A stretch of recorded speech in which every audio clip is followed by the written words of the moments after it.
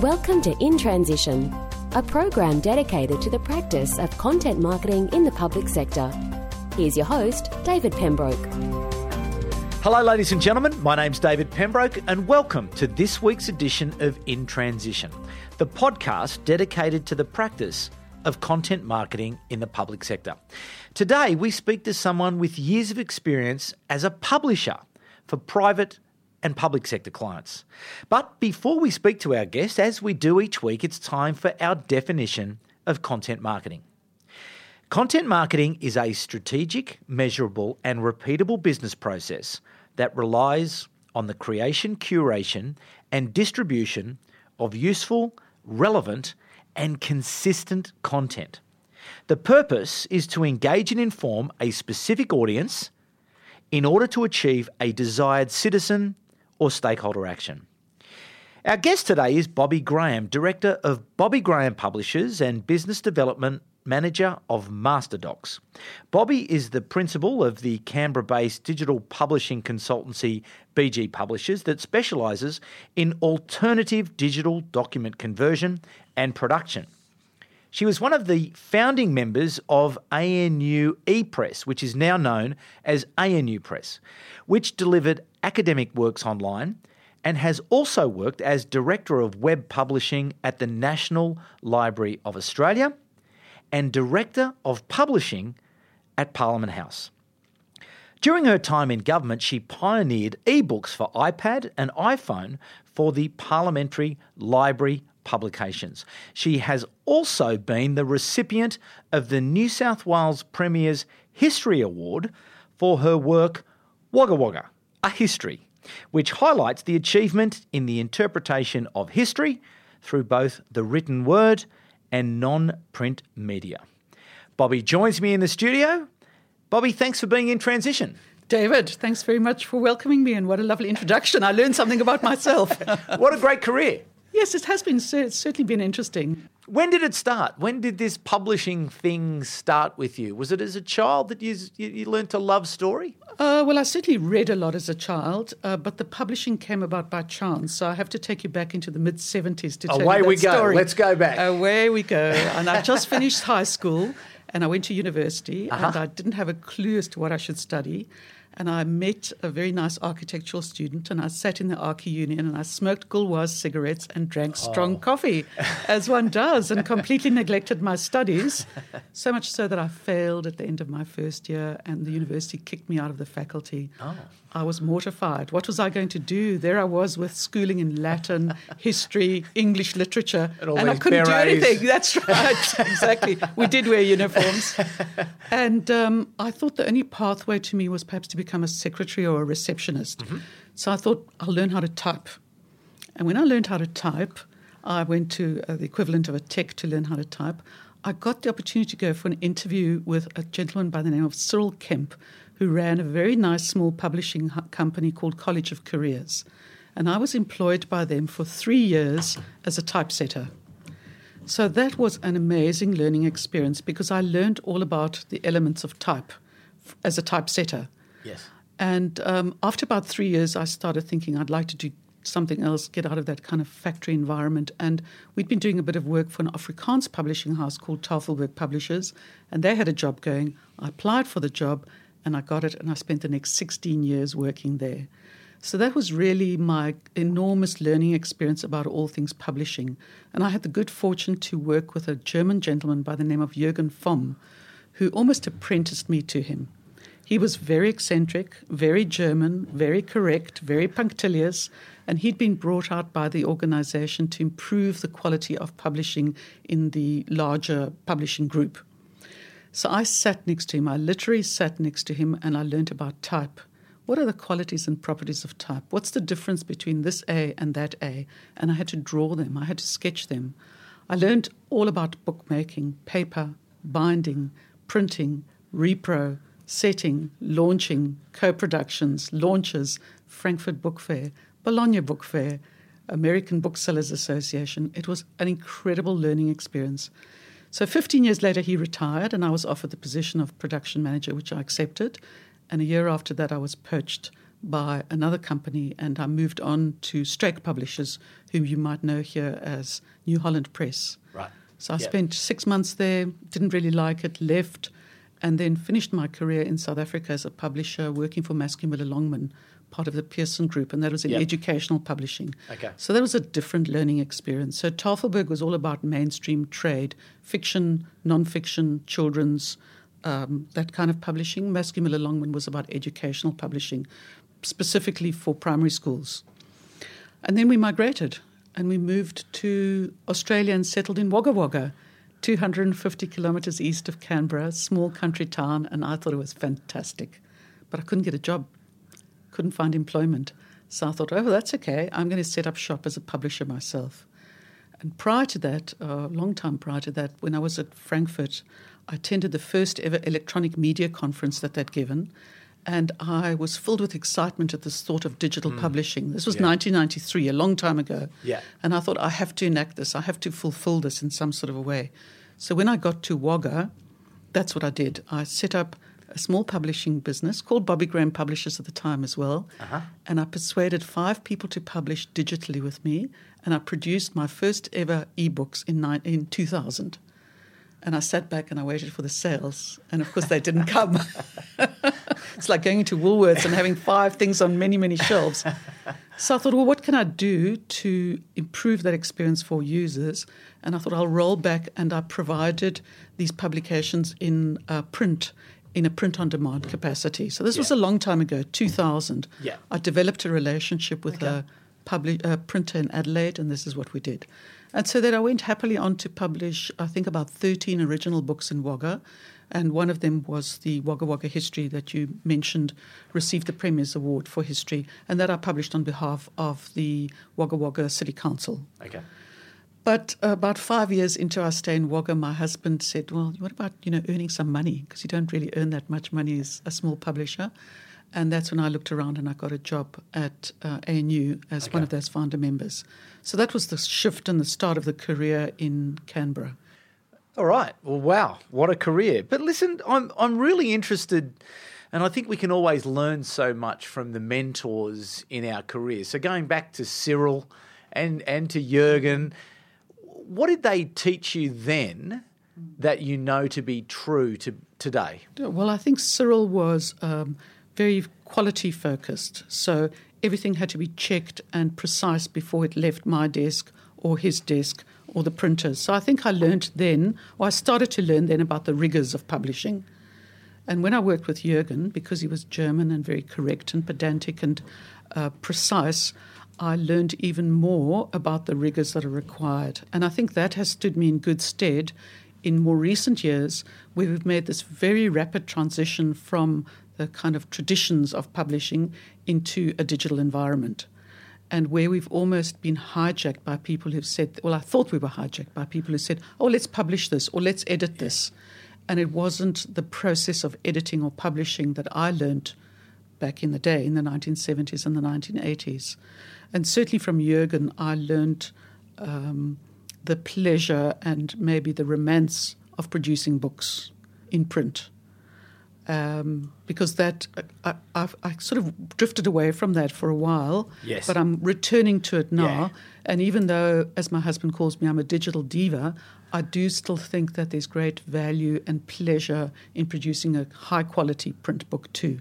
So I think those are the things that I learned from them. The other things that I learned from Jürgen in particular were the business of publishing. Right. So how do you cost a product? How do you sell it into the trade? How do you sell it into a book club?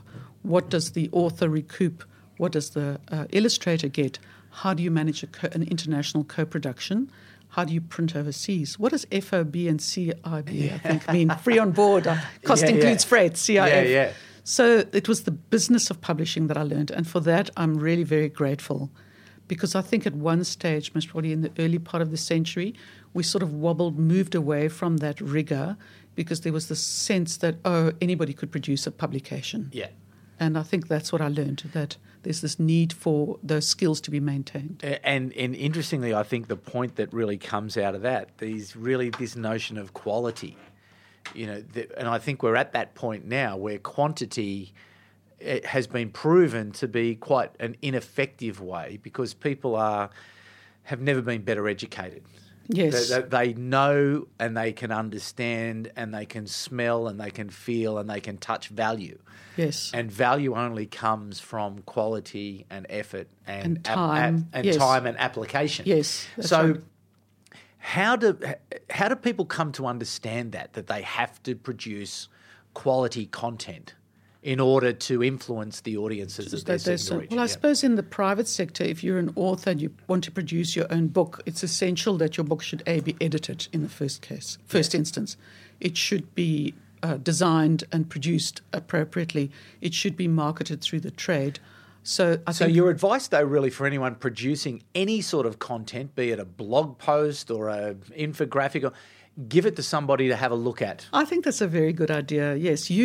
Work with experts in that area. Even and I think, I'm quite a well-equipped writer. Yeah. Whenever I write a post, I read it over 3 times. I preview it 4 times. Do you leave it aside for a while? I leave it aside and then I come back. Yes, yeah. I'm very impulsive and I would like to publish it immediately. Yeah. But I know that my audience for whom I publish it will come back and say to me, Bobby, do you realise publishing is not spelt with 2 I-N-Gs? And people love to point out those little errors. So it does show that people put a lot of effort into reading things closely. Yeah.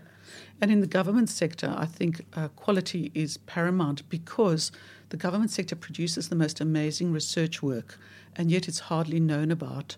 And I think I shouldn't say the quality should be increased, maybe the visibility should be increased. And that would enable more people to benefit from something like, research publications, which might be considered less important in some sense. Yeah. Well, there's no question that, in the public sector, the content repositories are enormous and there's so much value locked away, really. Yes. And locked away behind often impenetrable language and bad graphics, and really it's not produced in a way that's meant for the audience. Absolutely. So how do people working in the public sector who have access to all these resources, what advice can you give them to transition a dense research report into some assets that people are going to actually want to look at? Well, my word of advice would be focus on the user. What does the user want? What do I, Bobby Graham, want? How do I want to receive that content? And my short answer is make it available and work for an iPhone, for a smartphone. Okay. If your content can work for a smartphone, that means anybody and most, apart from maybe the most disabled people, will not be able to access it. But generally, that's my advice. I was in Melbourne the other day, as one does. One pops down, catching the tram down Lygon Street, 8:30 in the morning, surrounded by people going to work. I can tell you that every single person on that tram, not just a handful, but every single person was looking at their smartphone. Yeah. Now, if I'm in the government sector, how am I going to get my content to your eyes unless I get it made available to you in a device or in a manner in which you want to receive it? So my advice is make it available so that it can be read on any kind of screen, and specifically a mobile phone. It's interesting you say that, because I was in Sydney the other day and teaching a class in content marketing in government. And one of the tasks we had between day 1 and day 2 was to observe, this practice of observation. So as when you're looking to understand your audience, to observe. And so I undertook the exercise myself. And it was exactly the same observation that I made as I was catching a bus into the city. As each bus was going past, there were either the earphones in, where people were listening to podcasts or music or whatever it was that they were listening to, or it was head down into the screen. So it's really the battle to earn the right, isn't it? Yes. To get onto the screen. Yes. So again, once we've got our formatting right, yes, and we're mobile enabled, yes, how then do we keep people's attention when we know that there is this abundance that they could put their attention anywhere, but how do we make them stay with us? That's a very interesting point, and I'm not sure how best to answer that, but I would guess that the presentation is really important. And I just want to wind back the conversation a little bit before we talk further about mobile phones, is how do we implement the process appropriately in the government sector to produce content that people like. Now, one of the things that I learned, and you asked me about past learning experience, when I worked for the educational publisher, we produced very complex publications in many languages, 9 Black African languages, South African languages. And what we used to do is prior to every single project, we'd have a pre-production meeting, to which we invited the author, the editor or editors, the proofreaders, the designers, the IT people, the printers, and the marketing people. And everybody got a common understanding of the product. We did something similar at the end, so we had a post-production meeting to discuss what the issues have been, what we learned, what were the lessons. This was a long time ago. So this was in 1995, 96, that era. So my feeling, having worked in the public service and having some sort of understanding of it, is that there's a certain disjunct between those people who are producing the content and those people who are delivering it on the other side. So, for example, if I'm a policy writer, I don't really have much influence, almost probably even care about the way that content is delivered on the other side. It's almost like a byproduct. Yeah. And I think that's, if we could improve the way that products are developed internally and draw upon the resources of the government sector employees to deliver that content, getting back to what you asked me earlier, in a way that will make it interesting and enticing to me, then I think that a lot of the battle will be won. And the other point that I want to make is that I think most organizations are still focused on developing content for print. So it's going to be 96 pages, it's going to be 137 by 213 millimeters in size, or A4 or A5 or whatever the government's producing, and they don't really understand or know another way of producing it, or they haven't had the opportunity to explore it or to test it. So how can you produce content appropriately for a smartphone? What do you need to do to produce it for a tablet? I'm sure those questions are being asked in certain areas, but I think until they're more pervasive and more widely taken up, it'll be a challenge to get an agency or any organization to provide something that appeals to me, because for me to be attracted to a product, it has to compete with my shopping experience, my other reading experience, some other kind of research space, maybe some apps that I think are quite fun. So as you say, there's a lot that it has to compete with.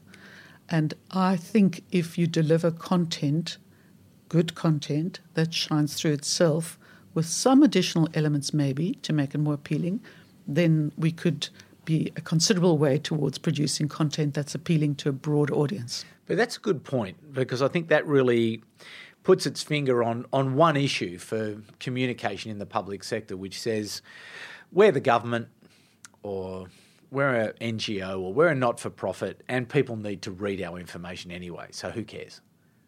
Is that an attitude, do you think? I think it is an attitude, and I have heard it in departments where they say, oh, well, who's really going to be interested in such a small segment or such a small niche area of our publishing? You know, we've got a group of scientists or a group of researchers who are writing about a very small subject area that may only interest them. So why do we need to make that more palatable for David or for Bobby or for Samir or for whoever might vaguely be interested? I personally think that you can make anything interesting and exciting. I mean, look at the rise of books that have dealt with longitude, latitude, subjects that, thermometers maybe, barometers, I don't know, any of those kind of things. But if they're presented in a way where they tell a fabulous story, then I'll read it too. Sure. And I think the other thing is that is one of the big trends is the narrowing of the world. You know, the broadcast era, I think, is finished, because now people are in control, as you said before, of the information, education and entertainment that they receive, when they receive it, at what time, on their device. And so the narrower, the better. And increasingly, we live in a global world. So your niche might be quite small in a particular country or state or territory or whatever, but there's an audience for it globally, and we've found with this podcast, the audience is quite large. Yes. It's a narrow sort of area. We're talking about public sector communication, but people from all over the world who are interested are dipping in because it's meant for them. That's right. So how then do you sort of validate this need to service that niche? That's also an interesting question. I haven't really been able to give much thought to that prior to this chat. So how do we service a narrow niche? I think, again, it comes back to the users. Who is interested in it? How are we going to find them? How are we going to use the tools at hand to unearth those? And I think we find users all over everywhere. There was that recent example of the people who produced that beautiful honey, the pouring honey device, where it's a local providers where they developed a tap. Oh, yes, I saw that, yes. And they called for funding and they got millions, literally millions. And that's, I would have thought quite a small area, but obviously there are many, many, many beekeepers in the world. So who would have thought something like that? So I think, yes, if we can unearth those particular people who are interested in those sectors, then we can. And most probably the best way of unearthing those is through word of mouth. Yeah. So, and word of mouth, I think, includes social media, because I don't know about you, but I Facebook, I Twitter, I Instagram, I Pinterest, I blog, I do everything all the time. So I think that's that has made a significant change in the way information is delivered and disseminated in the world. I think your point is a really good one, and it's a bit of advice I do give in our workshops, is that if in doubt at any point of your content marketing process that you're thinking about, go back to the user. Go back to the user need and hug your user and understand them a little bit better. And if you can spend more time with the user, the path things tend to work out if you can go back there first. And that'll help you to make whatever decision it is that comes down the path. Absolutely, yes. Get to know your user really well, and make sure you segment your users too. Because one of the things that I learned when I worked at the National Library was we would ask the question, who are our users? And the response was usually everybody's your user. But everybody, you can't market to everybody. That's not an answer. So it's important to find out specifically who they are. And I've just done an exercise like that in my own business, reflecting on the last 3 years. It's a good time to refresh and revise my website. So who are my users of my services and how am I servicing them? And that was quite an interesting exercise. And I found that there's a common thread across all of them, whether they're private individuals, government sector, or not-for-profits. So I'm going to make my personal business website more specific and targeted at those requirements, and try and reshape my service offering, not to reflect what I offer, but to showcase what people want. Excellent stuff. Now, what I really love is that, just going back a few of the answers that you gave, or an answer you gave a little while ago, is about that process and about that pre-production process and about bringing everybody into the room to establish that common understanding before you get started. So how do you actually go about understanding who should be in the room and what's the outcome? What do we want to actually have at the end of that pre-production meeting? Because from a content marketing program point of view, it's a great idea, because before we hit go on what we're going to start publish across offline channels or online channels or engagement with third-party influencers, we want to really get that buy-in at that early stage. So what should we be hoping to have at the end of that pre-production meeting? Well, I think you've kind of almost answered your question yourself, because I think it's really important to get all those role players together.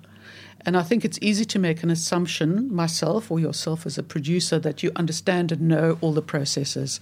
And I did it recently with something. I had a client and they engaged me to do a specific job.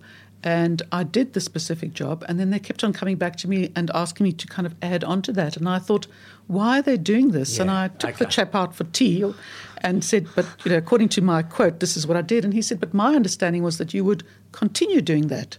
So not just for that kind of period of the launch or whatever it was. So it was so easy to have that misunderstanding. Yeah.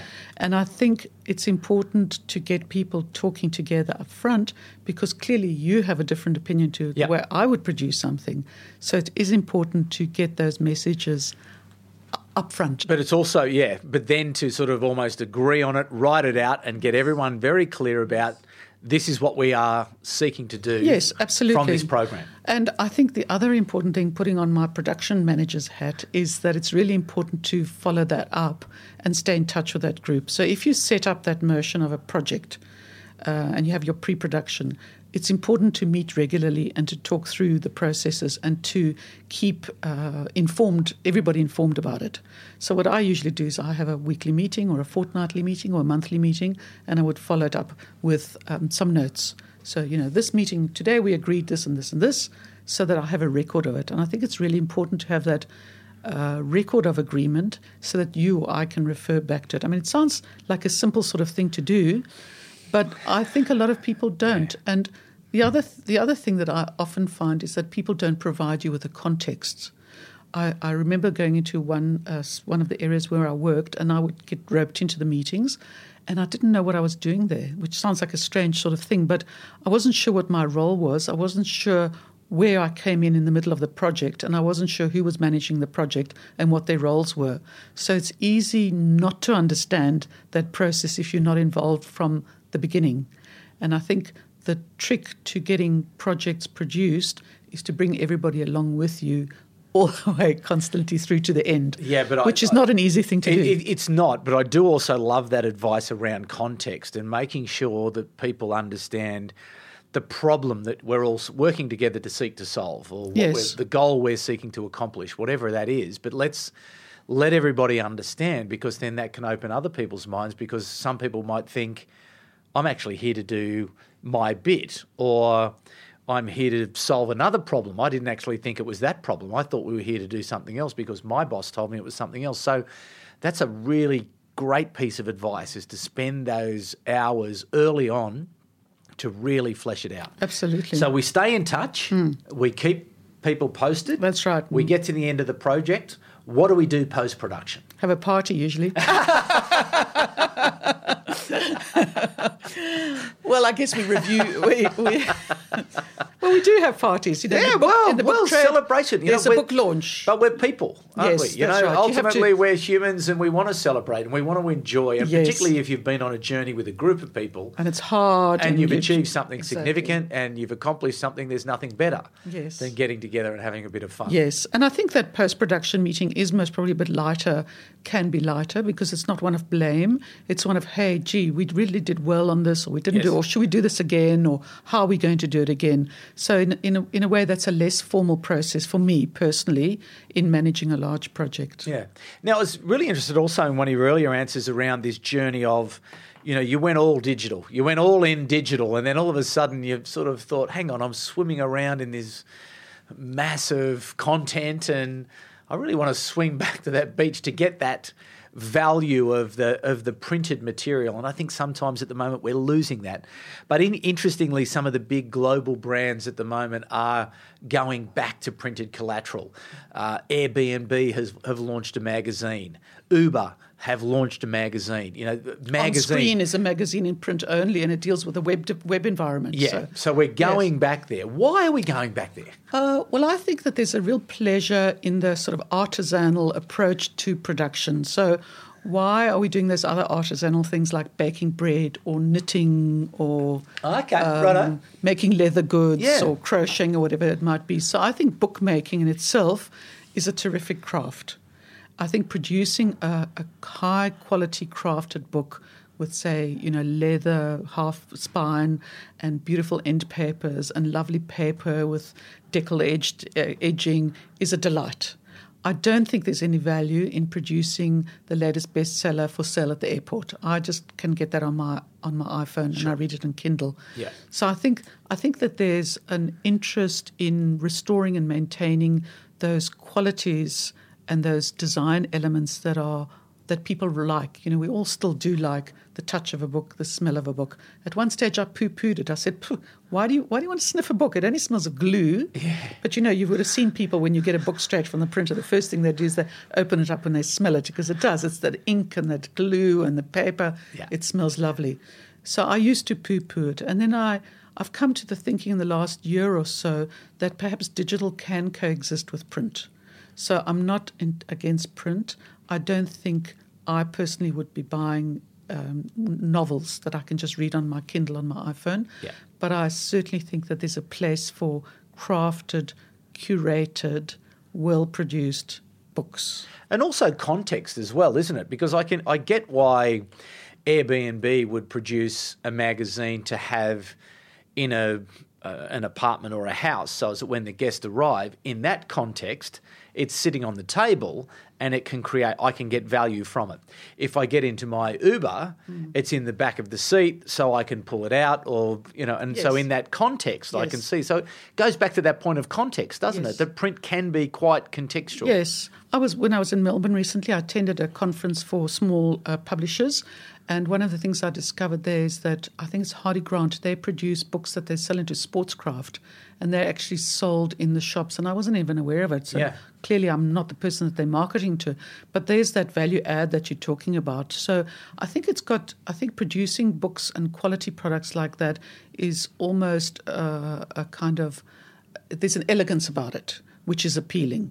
Obviously, you can produce a book as a marketing tool to promote your business, and I think that's a really good reason for producing publications. And what I particularly am interested in, what I call hybrid publishing, where you produce in print and in digital. Yeah. And I think that there's a great value in that. Okay. But there's so many different products. So there's the high-end, full-color print book on some beautiful topic. And then there's the more practical publication, which can be handed out. You could be handing out, I'm sure you've got a book already, haven't you, David? On not content yet. marketing. No. Sitting opposite a publisher. So, yes, there's a certain value in you producing a print book that you can then use to market to your clients. Yeah, massively important. And most business people would recognise that as well. Yeah. They call it the world's biggest business card. That's right. That it is, exactly. And then there's the product in between, which is the beautiful digital product. And you can get very, very nicely curated digital products these days too. Yes. But again, the all roads lead back to the user, to the audience, don't they? So whenever you are making any sort of decisions about whatever mix it is, go back to that understanding that you have of the audience, go back to their context, go back to their needs, go back to their wants. And if it is a print execution, well, that's what you're going to make them. Knock yourself out. Okay, right. We've only got a couple of minutes left before we go. So perhaps, I don't know, your top 3 tips to people who are working out there in communications. It could be typography tips, it could be other tips, but maybe just some top-line advice that people, when they're next thinking about producing content, be it digital or printed, what are the top 3 things that they really need to understand? Well, certainly go back to the user, find out what the user wants. Okay, great. And I said at the beginning of this, make sure that it delivers on mobile phone or a tablet. Don't just design for a desktop. Okay. And I suppose the third thing is aim for top quality in all aspects of it. And if you can't produce it yourself, and I certainly can't do everything, employ the people who can. Yeah. So use the experts who can do the editing, who can do the design, who can do the digital delivery, who can provide the print or other output that you want. Yeah. So those would be my top Because three it tips. really is, it says so much about you, doesn't it? And it says so much about your brand and who you are and your aspiration and your agency or department or your program, that you would take the pride to produce something that tells a great story, that engages in that emotional story. Story begins when life's thrown out of balance, and really to try to take people on a journey to bring them with you to build that understanding that drives ultimately behaviour. And don't try to be too smart about it. One of the things that Jürgen taught me, and maybe I'll leave with that, is when we spoke about good book design and typography, he said good book design and typography is only intended to lead the user through the book. It should be totally invisible to them other than that. Excellent. Isn't that lovely? That's lovely. Well, Bobby, thank you so much for giving us up or giving some of your valuable time to us this afternoon to share your insights, your wisdom, your history, your story with the audience. And as I say, it's a global audience, and it's people who are interested and committed to doing a better job on behalf of the public sector organisations they're working for. And I know this is an issue that everyone's always interested about, because we all want to do better, and there's so much value in the conversation we've just had. So thank you very much for joining us, and thanks very much to you, audience, for joining us once again. Just another reminder, head to the website if you want to and sign up to the newsletter, because we are now going to put a bit more of an emphasis on continuing to build out this audience. And if you do see some value in these podcasts, spread the word. Let people know. Let's build the community, and we'll continue to discuss this matter of content marketing in the public sector. So thanks very much for your time. Bobby, thanks to you for your time, and we'll see you again next week. You've been listening to In Transition, the program dedicated to the practice of content marketing in the public sector. For more, visit us at contentgroup.com.au.